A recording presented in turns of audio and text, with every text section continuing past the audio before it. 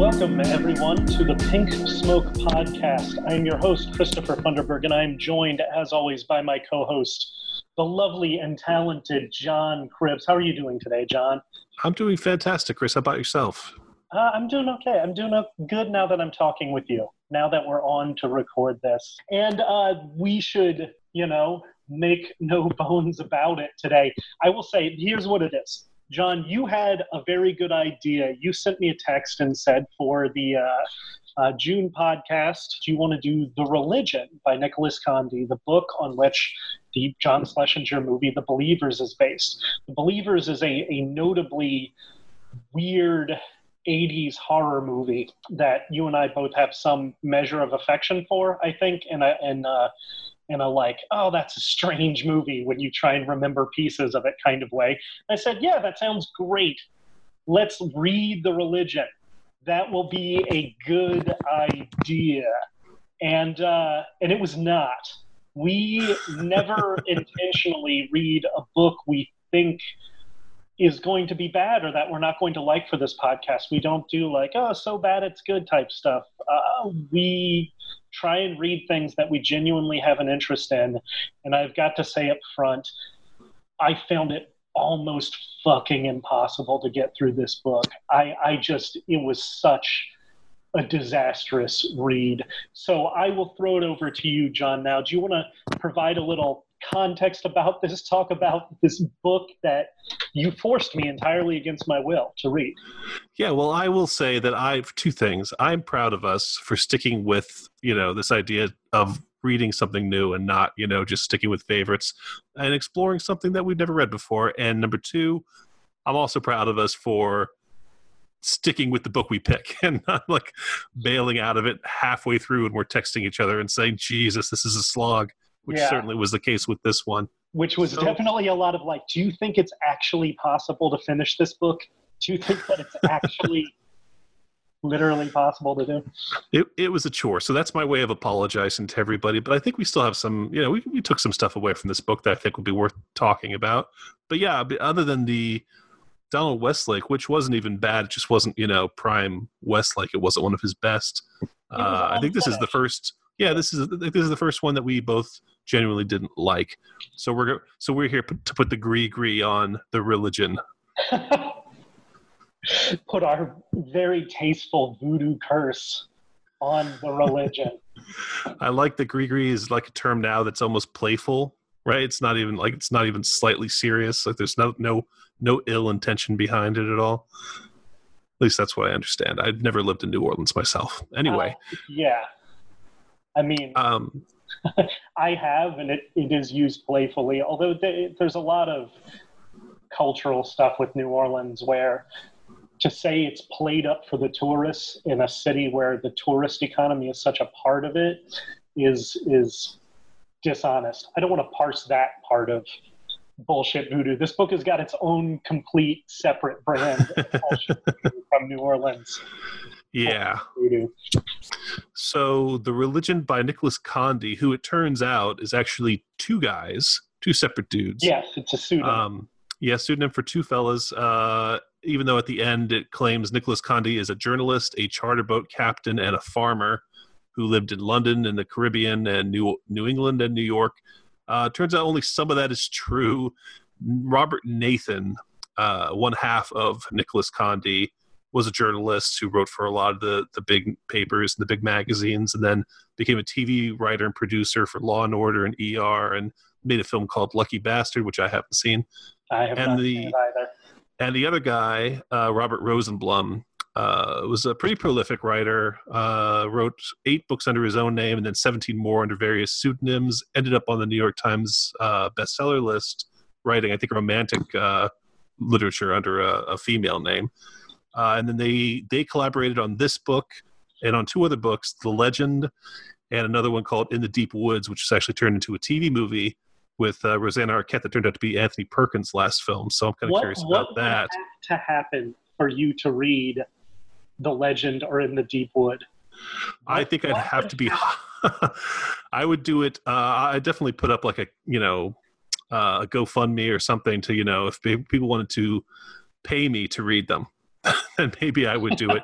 Maybe if someone, paid me to write an article about the TV movie In the Deep Woods, I would be willing to go back and read the book. If we got like a GoFundMe or Kickstarter to read this, that money, like I would actually start to feel worse and worse the higher the number value got. Like if it got up to $100,000, I wouldn't be like, oh my God, great, $100,000. I'd be like, oh my God, I have to read these fucking books. I mean, I'm going to do it, obviously. I can't turn down that money, but I can't believe I have to read them. I'd feel similar. If it was like $1 per page, maybe we could talk, but I would definitely feel guilty about it. I mean, $20, I'll fucking do it. What am I talking about? But yeah, The Believers, my childhood memory of The Believers was that I had an older friend whose house I would go to, and he had two posters in his bedroom. He had The Believers and The First Power, the Lou Diamond Phillips movie. And both the posters were very creepy looking, posters. So was that kid in a cult? Yeah, right. He was just into cult horror movies, I guess, was sort of his thing.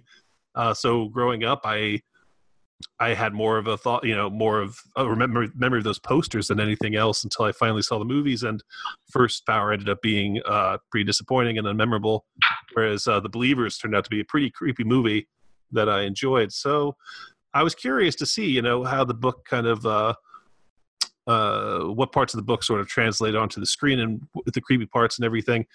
But to set up more of a context of when this came out, because this book came out in 1981, I believe, right at the boom of the literary horror explosion that was obviously okay. So 82.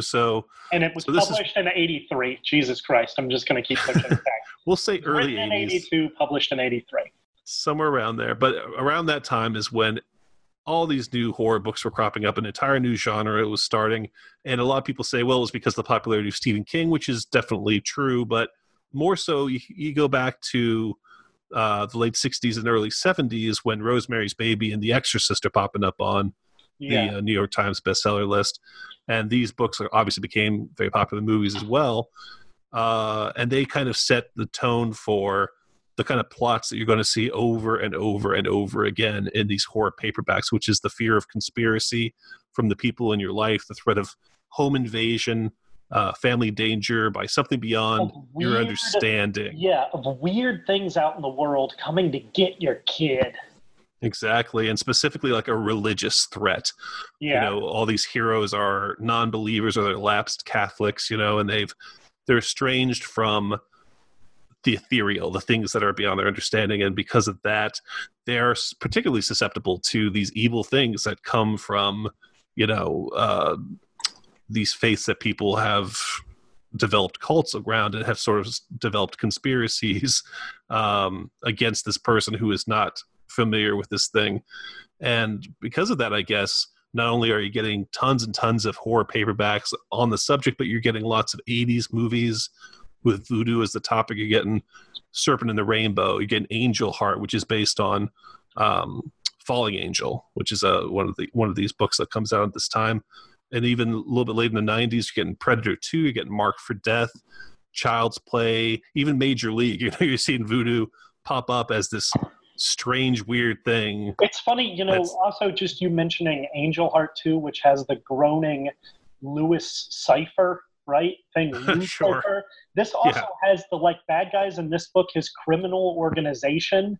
The acronym for it is stands for the evil magic curse he wants to put on the world. It's another idiotic hiding in plain sight thing too. Mm-hmm. Anyway, there's just something about that seems perfect. This dumb I'm Lou Cipher and then the Ache, organization.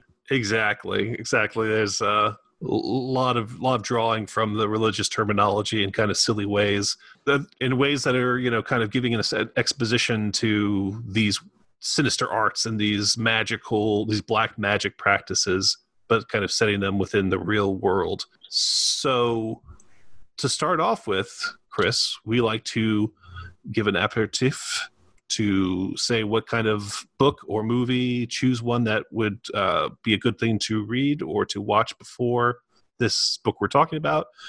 What's your pick for this one? And then you should mention afterwards that we do a dessert pairing as well. All right, let me do that over because that sucks. So let me do that over. Yeah, Anyway. no problem. Is aperitif the right way to say it? Aperitif. Aperitif. It doesn't matter. We're not French.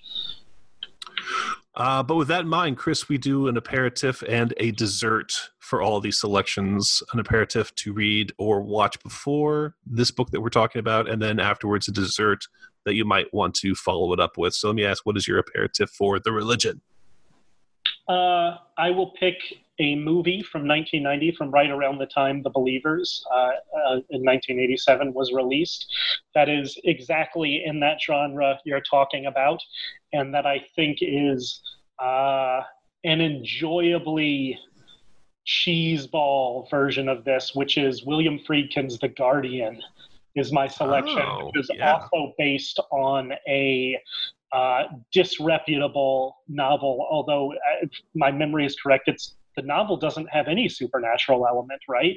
Right. It's more like a stalker movie novel, basically. It's like Hand That Rocks the Cradle more than it is the movie that got made. Yeah, more than it's about wood elves who are going to the tree-worshipping druid wood elf things that needs human sacrifices, but it's about like this. It's about an ancient evil, and it's going to come get your baby, and there's like a over-sexualized woman whose the plot hinges on, and I just think that this book, in some way, this book, the religion grows up to be The Guardian in some way. There's something about translating these books into these movies too, that they always become these like very ludicrous versions of these things, with the exception of like Friedkin's The Exorcist or something.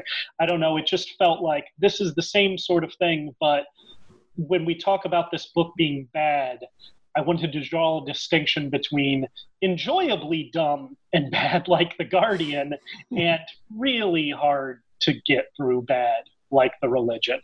And what is your selection, John? That's a great choice. I think Dan Greenberg is the name of the guy who wrote The Nanny, which The Guardian is based on, and he also was a New York intellectual columnist, award-winning columnist. I think he was married to Nora Ephron for a while. So like the guys who wrote this, I think had sort of a similar background.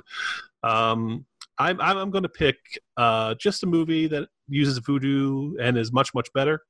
Maybe that's not fair, but I Walked with a Zombie, the Val Lewton Jacques Tourneur film, which appropriates the plot of Jane Eyre, set on the island of Saint Sebastian, where voodoo is something that's left over for bringing slaves to the island, which is, stuff they talk about in this book. And then you also have a dead wife, or maybe she's not dead. We don't know.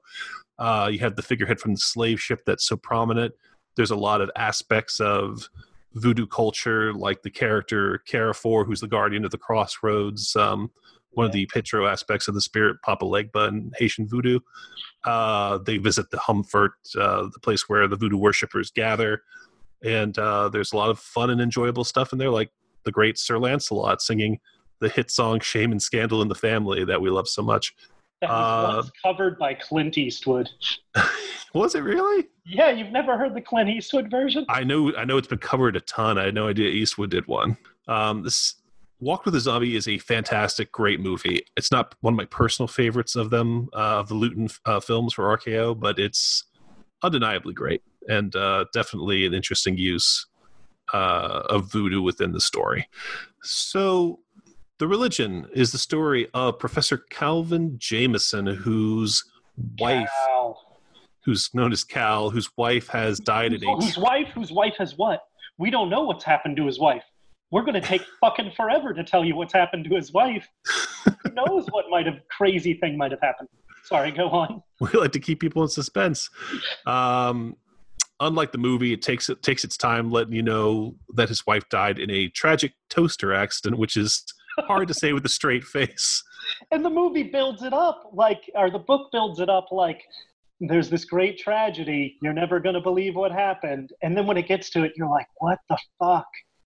What the fuck? And then there's a callback to it in the epilogue where his new wife almost almost dies in the same way. And she's like, no, it's a battery-powered toaster or clock or whatever it is. Radio, yeah. Radio. Oh, my God. Sorry to interrupt. It will be hard for me to not interrupt incredulously. No, please. The plot synopsis. It's going to, delay me having to talk about this thing. So his wife dies in a tragic accident. He is left a widower with his young son, Chris. The two of them move to Chelsea. Where are they living? In New Mexico or something like that? I can't remember. Yes. But they move to Chelsea in New York. He's going to teach at Columbia. He has a Margaret Mead type mentor he's an anthropologist. He was in New Mexico studying Indian tribes. Right. And this world famous anthropologist who's been his mentor sets up a teaching job for him at Columbia. So they move there. He's going to finish his book. But as soon as he's there, he finds himself drawn into the strange underworld of Santeria, the practice of voodoo within the city. And that happens because first they find what? It happens because he coincidentally comes across two different ritual sacrifice scenes. He just walks up to them both times. Anyway, go on. Apparently it's such a problem that strolling in Central Park, you and your son are going to come upon mutilated turtles and cats and chickens. And mutilation. A week later, you'll stumble upon a scene of a child who's had his guts torn out in a ritualistic and been murder. Burned alive. Right. And isn't that what happens? Now, to be fair, they do make a case later saying that all this was inevitable, that the gods have set his path for him. Right. Yes. So they said it so he had to go and pick up his furniture from storage on this particular day when the cops were sectioning off this area and finding this body. So maybe it was all destined, and maybe that's why these insane coincidences are happening. We should say that this book does, not to spoil it, I'm going to fucking spoil this book for you, everybody, and you should be happy. It seems to come down on the side of voodoo is definitely real and more powerful than Christianity, right? Mm-hmm. Don't you think that's a fair description of the book's ultimate perspective, that voodoo is definitely real and definitely super powerful? Well, I think that their take on voodoo is interesting. It's probably the most interesting thing about the book, because the question then is, throughout the whole book, you have another thing. Wait, real quick up front. We're going to say Santeria and voodoo and things like this. This book has a real problem of offering up these like racist, bastardized versions of these things. So whenever we use these words, we're just adopting the book's language, and we know in reality that these actual religious practices have jack shit to do with what we're talking about. Okay? Exactly what I was going to get into, which is to say that it's appropriation of voodoo culture and everything like that. On the one hand, Cal, the main hero, reacts to things with paranoia and fear and is seemingly overreacting, in terms of like how dark and dangerous this thing is.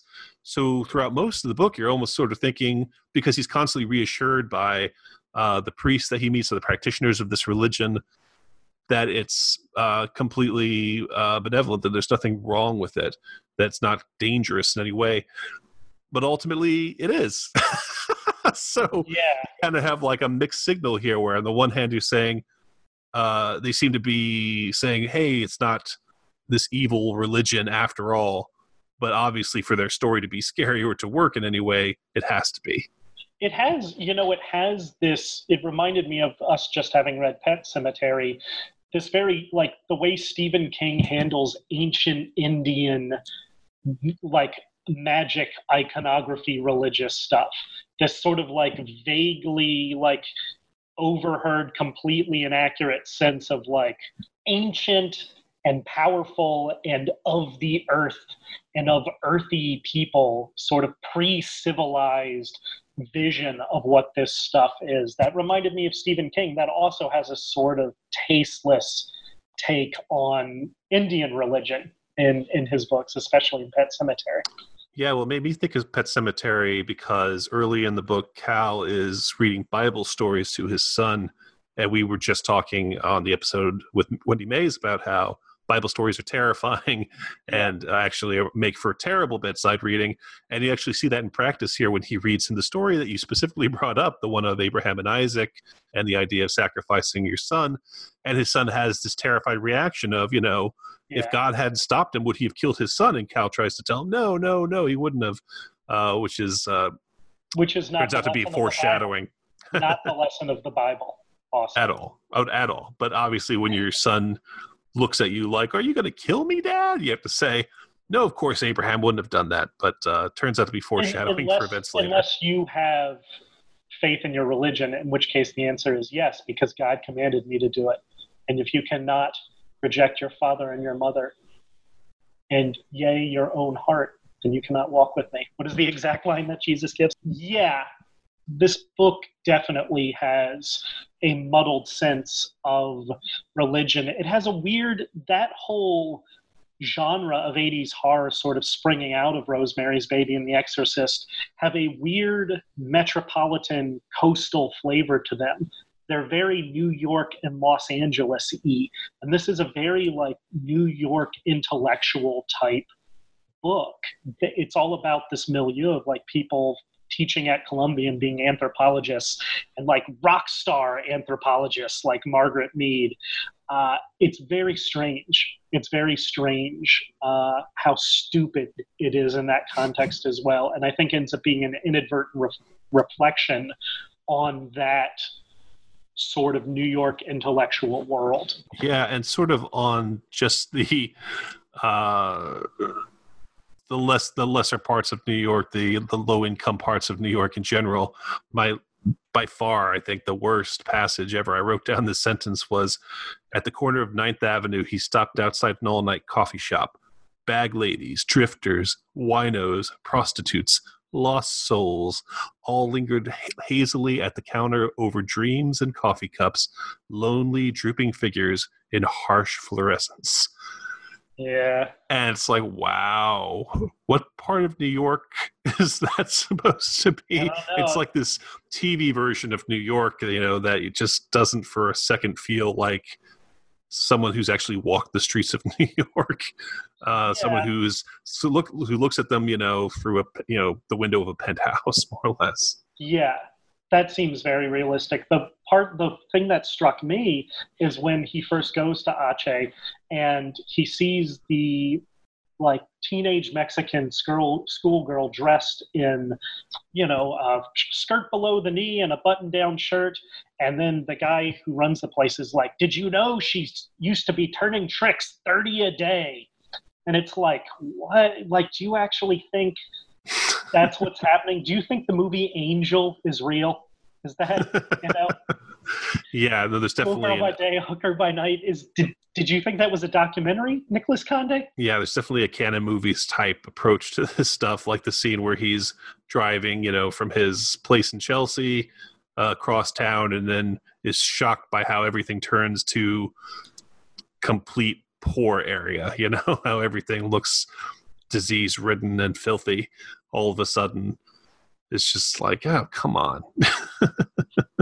Yeah, I mean, and I know New York was very, very different in the 80s, especially in the late 70s, early 80s. I understand how different it was. And if I just didn't know because I wasn't there, that's plausible. But there's unquestionably something about this book that treats anybody who's not a Columbia University professor as an other and a weirdo and a creep, or just a loudmouth, like his sister-in-law.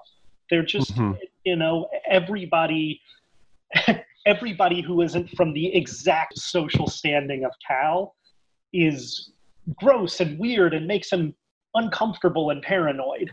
There's not a person he runs into in this book that he doesn't have a repulsed reaction to. Yeah. And a suspicion of immediately, Unless they're exactly like him. He just assumes everybody is in on a conspiracy to get him, which again is just sort of this mixed message where it's like he seems like a complete idiot, but at the end he's right. He's been right all along. Everybody has been in on it. Yeah. John, do you want to talk about in some concrete way why this book is boring, how this book is boring and hard to get through. I think it's easy enough to level general accusations at a book about being hard to read and hard to get through, and just sort of make jokes at his expense. But is there like some mechanical diagnosis we can do of how this book is boring? Well, besides the bad writing, like the sentence I just read, I would say that its main problem, and following around a really unlikable lead in Cal, is that its use of voodoo. There's tons and tons and tons of reading documents, reading diaries, and getting this information, which, some of it's interesting. The idea of voodoo being hidden within Catholicism, back when it was a religion that people were bringing from Africa but didn't want their white masters to know, and then the saints basically have a corresponding deity in the religion. Things like this are interesting, except when there's 30 pages of it and it's not advancing the plot and it's not going to come back and be important in any way. It's obvious that I think these guys read up, they did their research, they hit the books, they found some cool words, and then they inserted all of it into this story, but it's so academic that it is completely dull. They're not even exposition dumps, they're research dumps written by people who are clearly not experts. So it's just like Wikipedia articles inserted, but much longer. Like massive 30-page Wikipedia articles inserted into this book almost at random in the place of having a plot. Don't you? Yeah, I think exactly. I agree with that entirely. To the point that you just know that the next chapter is actually not going to be revealing about the characters or where they're headed. It's just going to be he goes to another place and learns another thing, and we pick up some more vocabulary. He goes to a party where everybody, smokes cigars because the gods loves the smell of cigars, and then we learn that, there's possession involved, and it's just piling stuff on that should be compelling, but it's not made compelling by the writing because it's all, like you said, it's just research dump. It's just vocabulary being thrown at you, and it never for a second feels like you're actually experiencing this organically with any of these characters. And it's definitely not a single good character in the book. There is no character that is well drawn or interesting in any way. Yeah, the love interest, Tori, might be the worst written character I think I've ever read in a book. She's just incoherently written. She's the traditional damsel in distress type character who just has whatever she needs to do to serve the plot. That's what she does, and that's it. And her entry into the story, where you can say it's preordained by the gods, it's one of those things that's it just feels lazy. The whole book is powered by coincidence and powered by Cal feeling driven to do this. And if we don't feel driven to do this with him, and we don't, it's just him wandering from place to place, reading thing to thing. And it's punishing. It's punishing because it's bad writing. It's punishing because there's too many words in each paragraph. Every paragraph needs to be half as long as it is. Everything needs to be shorter. I have the paperback right here in front of me from the Believer's release of it, republishing of it, where it's 377 pages long. It's damn near 400 pages. It is a book that could be 110 pages long. Easily. It could be a novella and be much, much more possible to read. I don't want to say better, but if it were 120 pages, you could read it without wanting to blow your brains out. Without a doubt. I mean, the cop character that he occasionally reports to is so standard. Generic. I mean, it doesn't surprise me that one of these guys ended up writing for Law and Order. You think what's going on in the city? There's crazy things happening downtown that you don't know about. And there's a whole segment where the cop, decides to grill him, so he puts him in a car and takes him to his home in New Jersey, and they're just kind of in his house, and he's staring him down, and then then he leaves. That's the end of that. And it was like, why do we need this scene? What is this scene here for? It gets to a point where the cop is so cardboard and one-dimensional that at the end we learn that he dies, and we have no idea, was it because he was killed? Did they put a spell on him? We don't know, and frankly, we don't care. Yeah, this book has a lot of... It's supposed to be vague in a, like, maybe it's a spell that did it kind of way, too. That's why I'm talking about the coincidence, and you're saying the gods preordained it. There's a lot that happens in this book that is not compelling, that's not driven forward by the narrative. And I think it wants to be moody and create a state where you're saying, is it the spell driving it all? And the way it uses a spell, too, it doesn't mean like you cast one spell to do one thing. A spell is like an all-encompassing like cloud of magic, right? That affects a bunch of different people in a bunch of different ways. And so it just feels like it constantly falls back on wanting the mood to be, hey, it was the spell. The way I guess you can see in Rosemary's Baby or something like that. Well, what is like Rosemary's Baby? In the film of Rosemary's Baby, where there's just a mood built of the paranoia, where every single thing, not much happens in that movie, but everything just builds the mood so suffocatingly that minor things are oppressive and gripping, right? Yeah, I guess absolutely. that would be the idea of how this one is supposed to work, where everything is potentially the work of black magic. But absolutely. I think it just feels like it loses the thread. Well, I think too that there's just nothing compelling enough to make you care. I think in Rosemary's Baby, you care about what's going on with her body, what's going on with her baby. You understand that she's going through what a lot of pregnant women go through in terms of discomfort and paranoia and fear about what's going on with her, that this completely new feeling, and it is perfectly woven into this story about conspiracy and things stacking up against her behind the scenes. With Cal, he lost his wife, he's a widower, he's worried about his son, but it never really registers because he becomes so interested in the religion. He's doing so much, he's hitting the books, he's doing so much research that there's never that human thing that you can cling on to with this character. There's never a real reason to care about what he's doing or where he's going to be going. I think it's funny, when I first started reading it, we just read Pet Sematary, which is about, a kid dying who's like my kid's age, and it's about, somebody losing their son, and I hated it reading it as a parent. When I started this one, it's about an 8-year-old named Chris who's going to, and I was like, oh no, that's my, my son's first name is Chris. Oh no, this is going to be another one that's impossible for me to read, but it had no effect like that.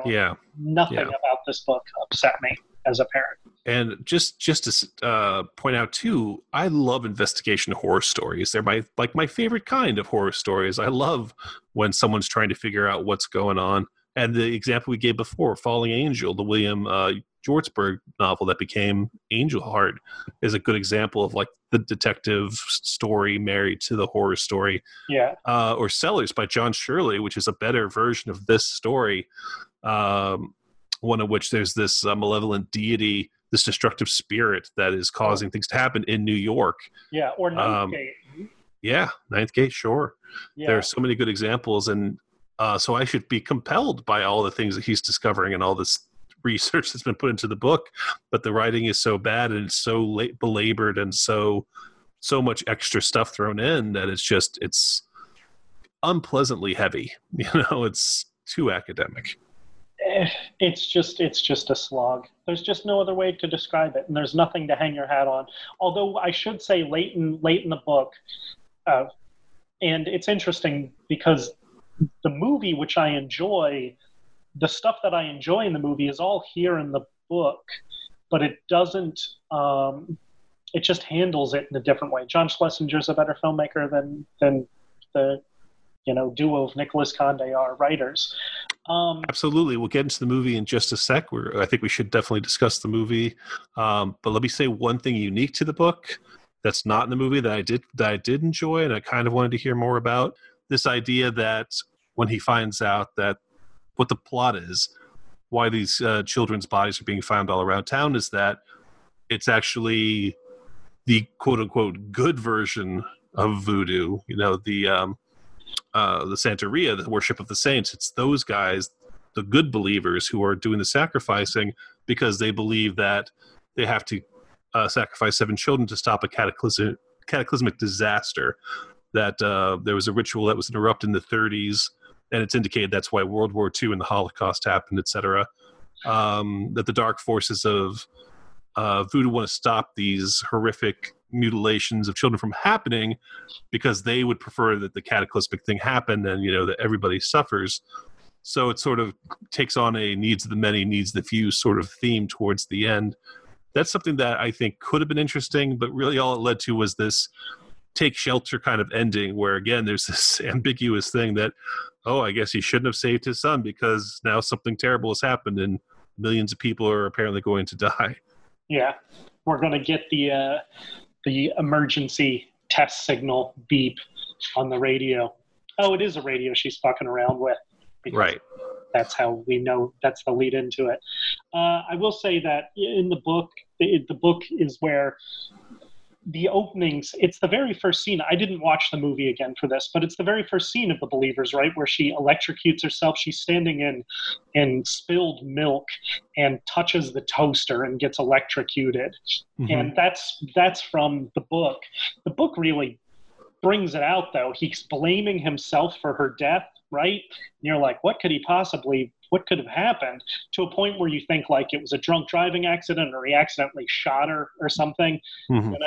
And then when it's insane. It's an insane accidental death and one that he should obviously not feel any guilt for. And then the other famous thing in the movie is the spider face, which is taken from the book as well. Yeah, those are the two main things that they kind of took from it. Although the way, like you said, the way Schlesinger sets it up in the very first scene of the movie, he draws it out really beautifully. Where first you see Cal jogging, and you see like the milk delivery guy passing him and doing his deliveries, and there's all this buildup where you're like, why are we following this milk that's going to their house and then going into their refrigerator? So that when the milk spills on the floor and she steps in it, it kind of becomes this beautiful series of events leading up to this really horrific scene where it's like something out of fucking Final Destination. Really? Oh yeah, absolutely. Where the son and the husband have to watch. They can't touch her because she's full of juice, full of electricity. They just have to stand there and watch their mother and wife die. It's really horrifically done. And then there's a nice little wrapper at the end too, where you see Milk at his new house is like his new country house that he's happy at. But this little reminder of this horrible thing that happened. And then he turns and looks at the camera and says, "Breast milk." Right? Am I remembering the end of the movie wrong? You're thinking of John Schlesinger's other film, Darling, that has breast milk as a thing. Oh, shit. Yeah, you're right. That was a Darling joke I was making. Oh, nice. Completely intentional, not a ridiculous.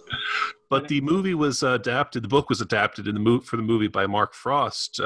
Yes. Who many people will know as the co-writer of one of the great franchises, the first 2 Fantastic Four movies.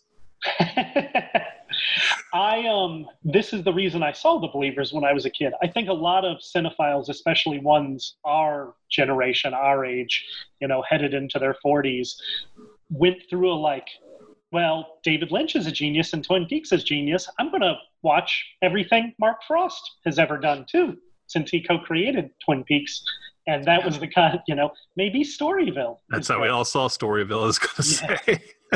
This was the same look-see into the career of Mark Frost of sort of proving once and for all that Twin Peaks belongs to David Lynch. Because of my Twin Peaks fandom, I had the list of 7, his occult mystery novel, on my bookshelf, although I don't think I ever actually read it.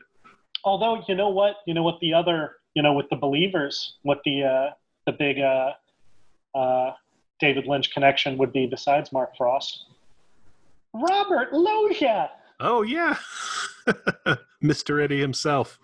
Exactly. Playing he plays the generic cop, right? From the book, and totally Robert Loggia's it up. Plays it like Robert Loggia. Totally. And totally. Everybody is improved, in this movie from what they're in the book. Martin Sheen is a great actor.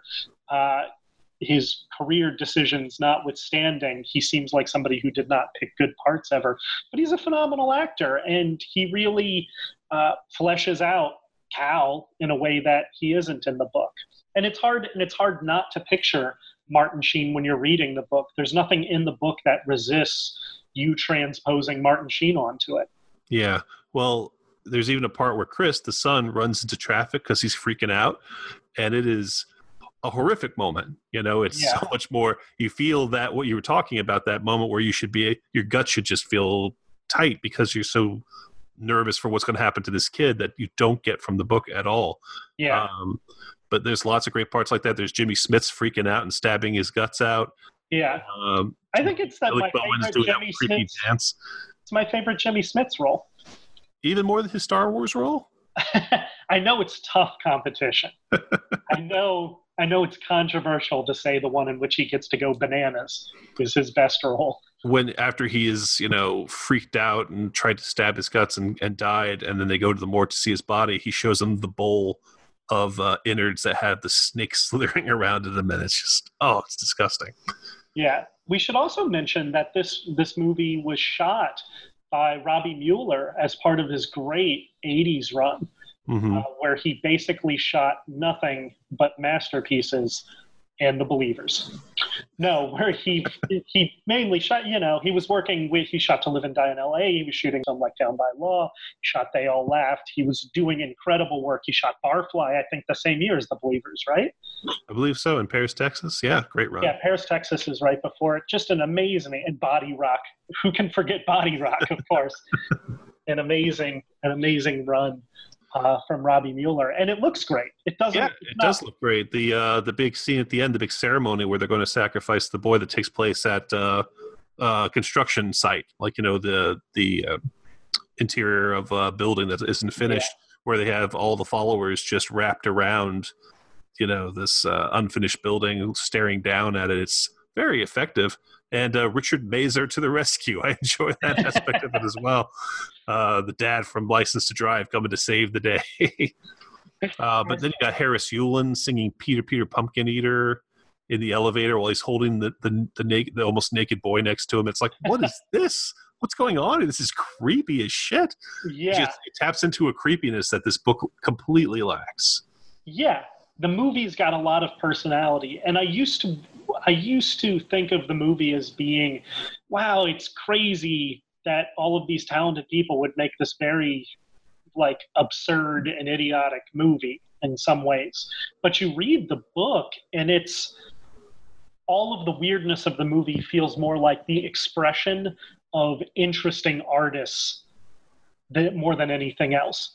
Even when it's wrong-headed, it feels like interesting people trying to do something with this desperately uninteresting book is what feels like the way this movie happened, the way it happened. You sort of have what were they thinking when you watch the movie, right? I think there's a reaction to it. And you read the book and you're like, oh, that's what they were thinking. They were thinking, I'm John Schlesinger. I want to make something more interesting than this fucking terrible paperback, Yeah. Well, it's funny because Roger Ebert, who hated the movie and panned it, he seemed to have an offensive. Yeah, he seemed to be offended by the depiction of voodoo in the film, which is fair. Kind of whiteness. Yeah, it is. Although I will say, Mark Frost changing it up so that it's a bunch of fucking white politicians and rich people using this, the magic of this religion for their own ends, and so it's not about averting an apocalypse, but it's about them getting what they want by sacrificing this kid. Obviously, you're more invested in them stopping that sort of thing from happening. And in fact, my aperitif was almost wolfen because I was thinking about, it's like the business people bringing out the horror, and it's like, but that's not the book, that's the movie. I can't pick that for my aperitif. Anyway, go on. My other aperitif was New Nightmare, just because that's another example of a more compelling story about a mother trying to protect her son. Yeah. when weird shit's going on around him in the city, you know. Yeah, and has a dream-like atmosphere that it coasts on. Especially the first half is very creepy. Just the kid in the park when he gets up on like the playground equipment. That's the kind of creepiness this book needs that it doesn't have. It doesn't have any creepiness. It somehow makes burned children's bodies not creepy. Yeah, and spiders coming out of somebody's face just seem ho-hum. Yeah, it's amazing because in the movie that's very memorable.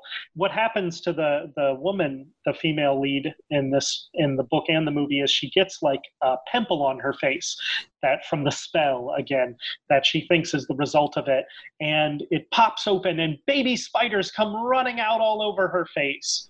It's horrifying. It's a famous, urban legend. It's a famous urban legend. So it's not even something original that the writers of the book came up with.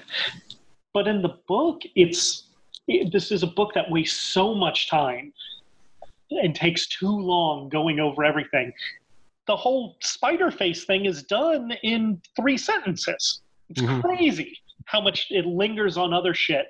And then the spider face stuff, which is one of its few genuinely memorable moments, is a matter of sentences, and then they take her to the hospital, and the fucking doctor's reaction in the hospital of like, oh yeah, this happens a lot, especially to people in South America. They get the spider face bug bites. It's like, what doctor is having no goddamn reaction to this whatsoever? You just gotta be prepared for spider face bug bites. And the lead up to that too, this is another connection to Pet Sematary, is a scene where they're breaking into a cemetery that seems to take 80 pages. Yes, like Pet Sematary. Exactly. Another interesting thing about the movie, I don't know if you know about Adolfo Costanzo from the late 80s in Mexico. I do. Oh, yes, I do know about this. Would you like to talk about this? So he was he was a drug lord, right? He had what was basically a cult, but were really a bunch of drug dealers that he ran with this other woman named Sarah Aldrete. They were called the Los Narcosatanicos, and they were the El Padrino and La Madrina of the cult, the godfather and godmother of the cult. They ended up indulging in several ritualistic killings, which included that of an American student, which they believed were going to protect their drug business. So they killed I think 12 people this way. And supposedly, the creepy thing about it is Constanzo supposedly made all of his followers, his members of his drug cartel, watch The Believers. Yes. They, I thought it was also the woman, the Sarah Aldrete, that's her name, right? Yeah. Mm-hmm. That she was the one who was like really fucking into The Believers, that she was like a Believers super fan. Mm-hmm. That sort of, she was the one who was guiding a lot of the Santeria stuff, where he just probably would have been a regular narco without the influence of it. That she was like the high priestess of it, right? Yeah, right. She was the influential, and supposedly in this kind of art imitating life, imitating art situation, I think they were the basis of Romeo Dolorosa and Perdita Durango in Barry Gifford's novel 59 Degrees and Raining. Yes. And I think that's how I had heard of them. Have you ever seen a photo of him? I have seen, he's very nerdy looking guy. He is. He looks like Skippy from Family Ties. That's with perfect. With like a mullet. He's like, there's something that's very, I always thought they should cast like Crispin Glover as him in a movie. They're like dorks. They're like black magic witchcraft dorks who were actual fucking murderers and real narcos. But not at all creepy and charismatic like Javier Bardem, who played the character based on him in Perdita Durango. And fucking nothing like Isabella Rossellini or Rosie Perez either. Sure, yeah. I'd completely forgotten about that until you brought that up just now.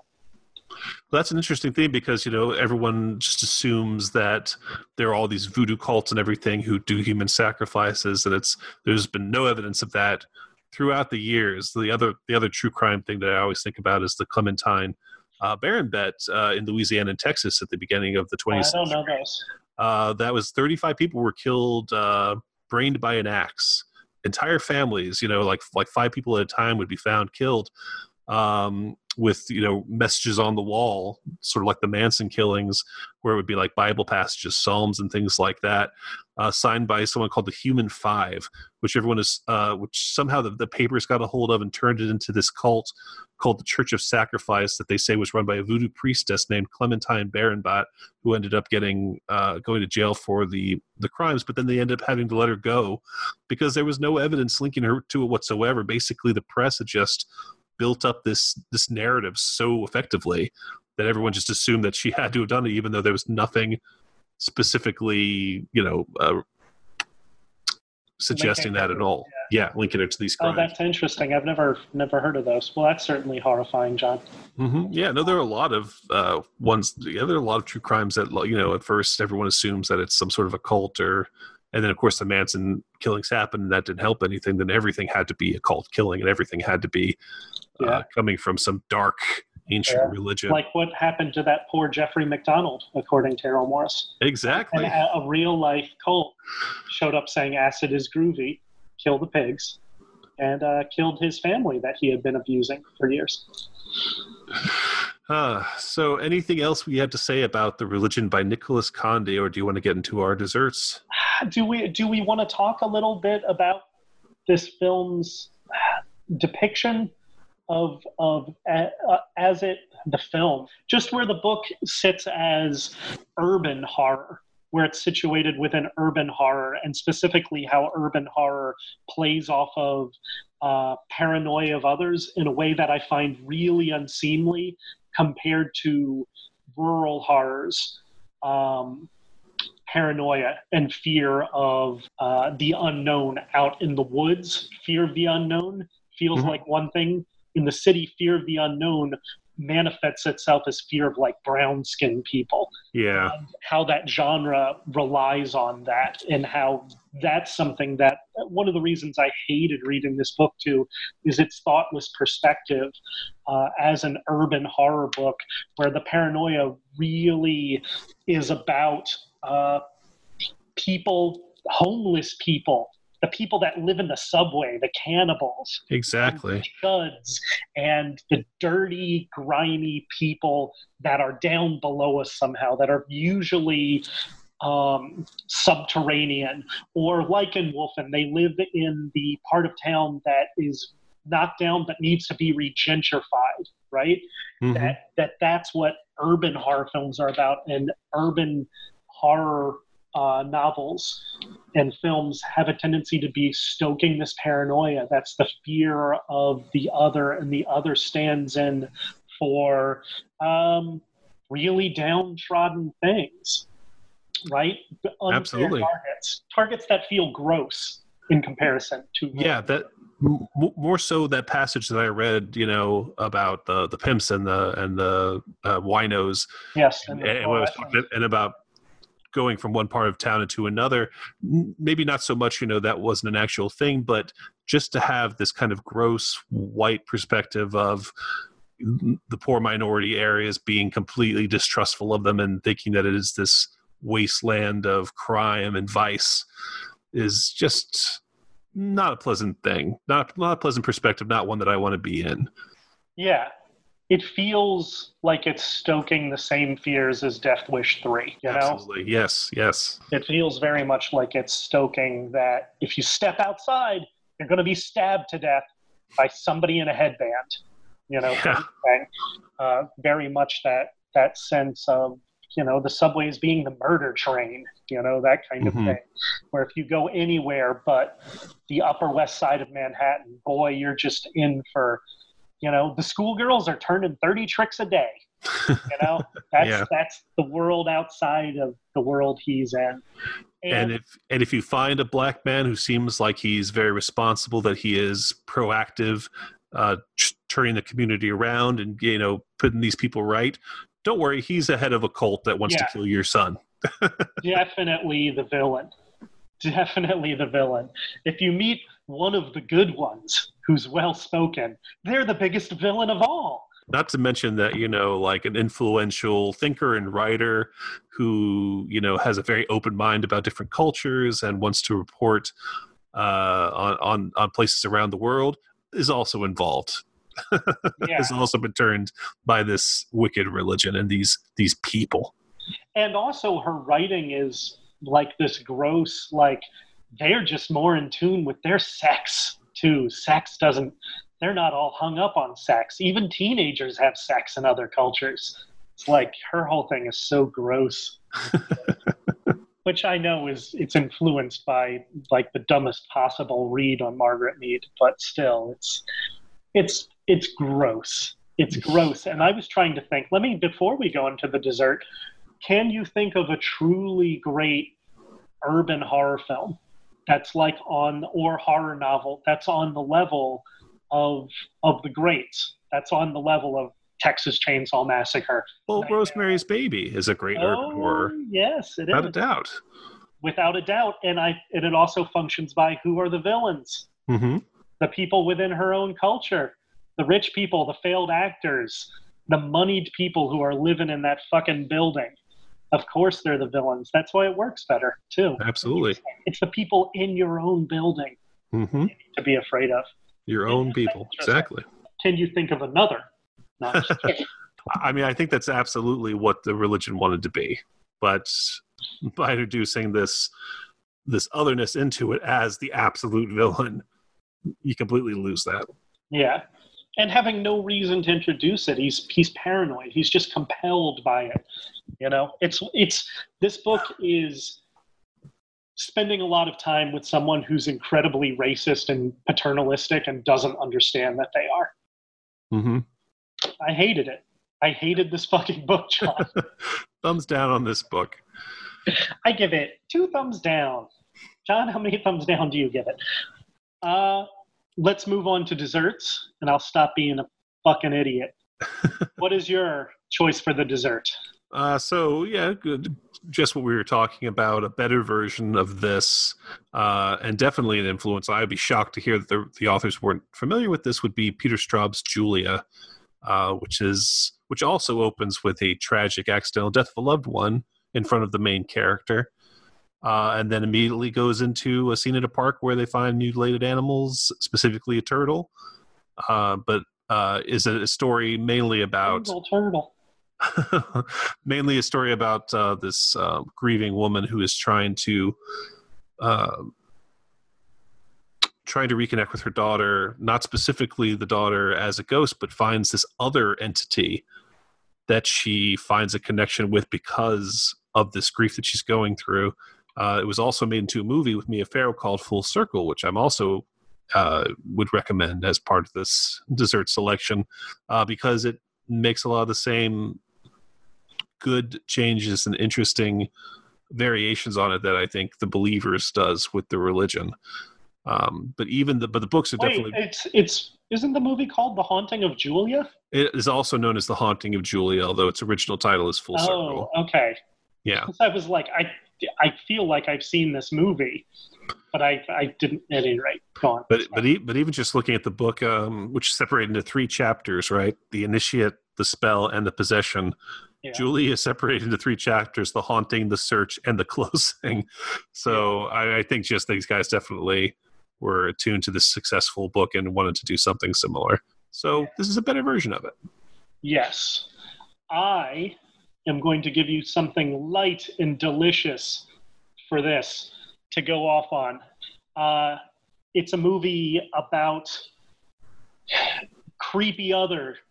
You have a very well-spoken, seemingly nice guy who's involved in a cult and ritual human sacrifices.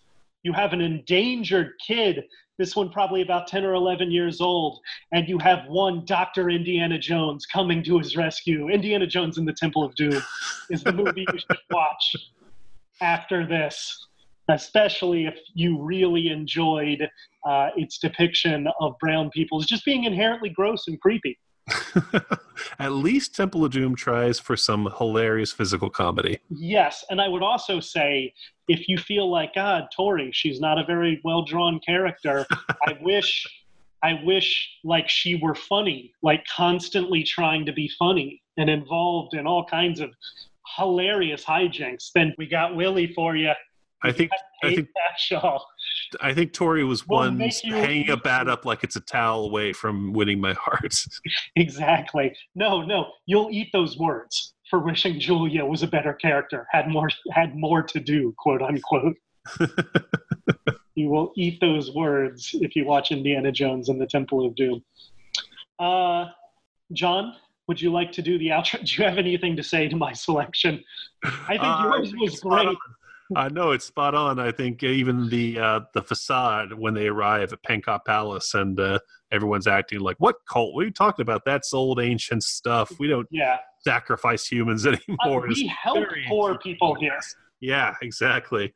How dare you suggest that we would ever do anything in this day and age? That's disgusting. And then bang. We do have a giant temple, fire temple in the basement where we sacrifice people. But I'm just saying. Are they trying to bring on the apocalypse with the Sankara stones? Is my only question. I think they are, right? Otherwise, what the fuck do they need them for? Unconfirmed what their plans are with those stones. I would like to say, Indiana Jones, the only way you could improve Indiana Jones and the Temple of Doom in comparison to the religion is if you had Kate Capshaw die in a puddle of milk while fucking with a toaster. It's the only thing that could be imported from the novel. I'll never be able to watch it again now. I'll be fantasizing about that scene that doesn't exist. And like the spider face stuff and like the grossness with like put your hand in the hole and the things are squirming around on it and the snakes and everything. It has a similar. Oh yeah, and at the end, Cal gets possessed. They try the god tries to possess him. Chango tries to possess him, just like Indy is possessed by the black magic, blood, the mad. Yeah, exactly. Exactly. And the kid and the woman are like, "What's up, Indy?" And both of them, "What's up, Cal?" Yeah. They're also both named after states, California and Indy. This is a perfect selection. This is a perfect and logical selection. Love it. Hopefully our next book will be better, but I'm not wagering on it, but I think it'll be fun. In anticipation of the summer release of Tarantino's Once Upon a Time in Hollywood, we are going to be discussing the first mashup of fiction and the Charles Manson crimes. It is Columbo, The Helter Skelter Murders by William Harrington. Is it based on, is it a Columbo continuation novel? Like the Columbo Absolutely. It is our first foray into the TV spin-off paperbacks. This came out years after the show. It's its own thing, but it puts Columbo squarely in history in 1969 after the Tate LaBianca murders. So it is... Columbo. So taste-wise... You might think that's Fire and Ice. But don't you want to see Fire and Ice come together? Don't you want to see the steam that comes off? According to Pulitzer Prize-winning columnist Jack Anderson, it is as terrifying as Silence of the Lambs. So I think with that to go on, we have a lot to look forward to. Who can argue? I wouldn't argue with Jack Anderson. Would you? No. Just on principle, I wouldn't. Just on principle. Because if this isn't a great book, his name is not Jack Anderson, and he never won the Pulitzer Prize. We should compile a list, too, of our favorite Manson-inspired fiction as well. Like fictive Manson bullshit.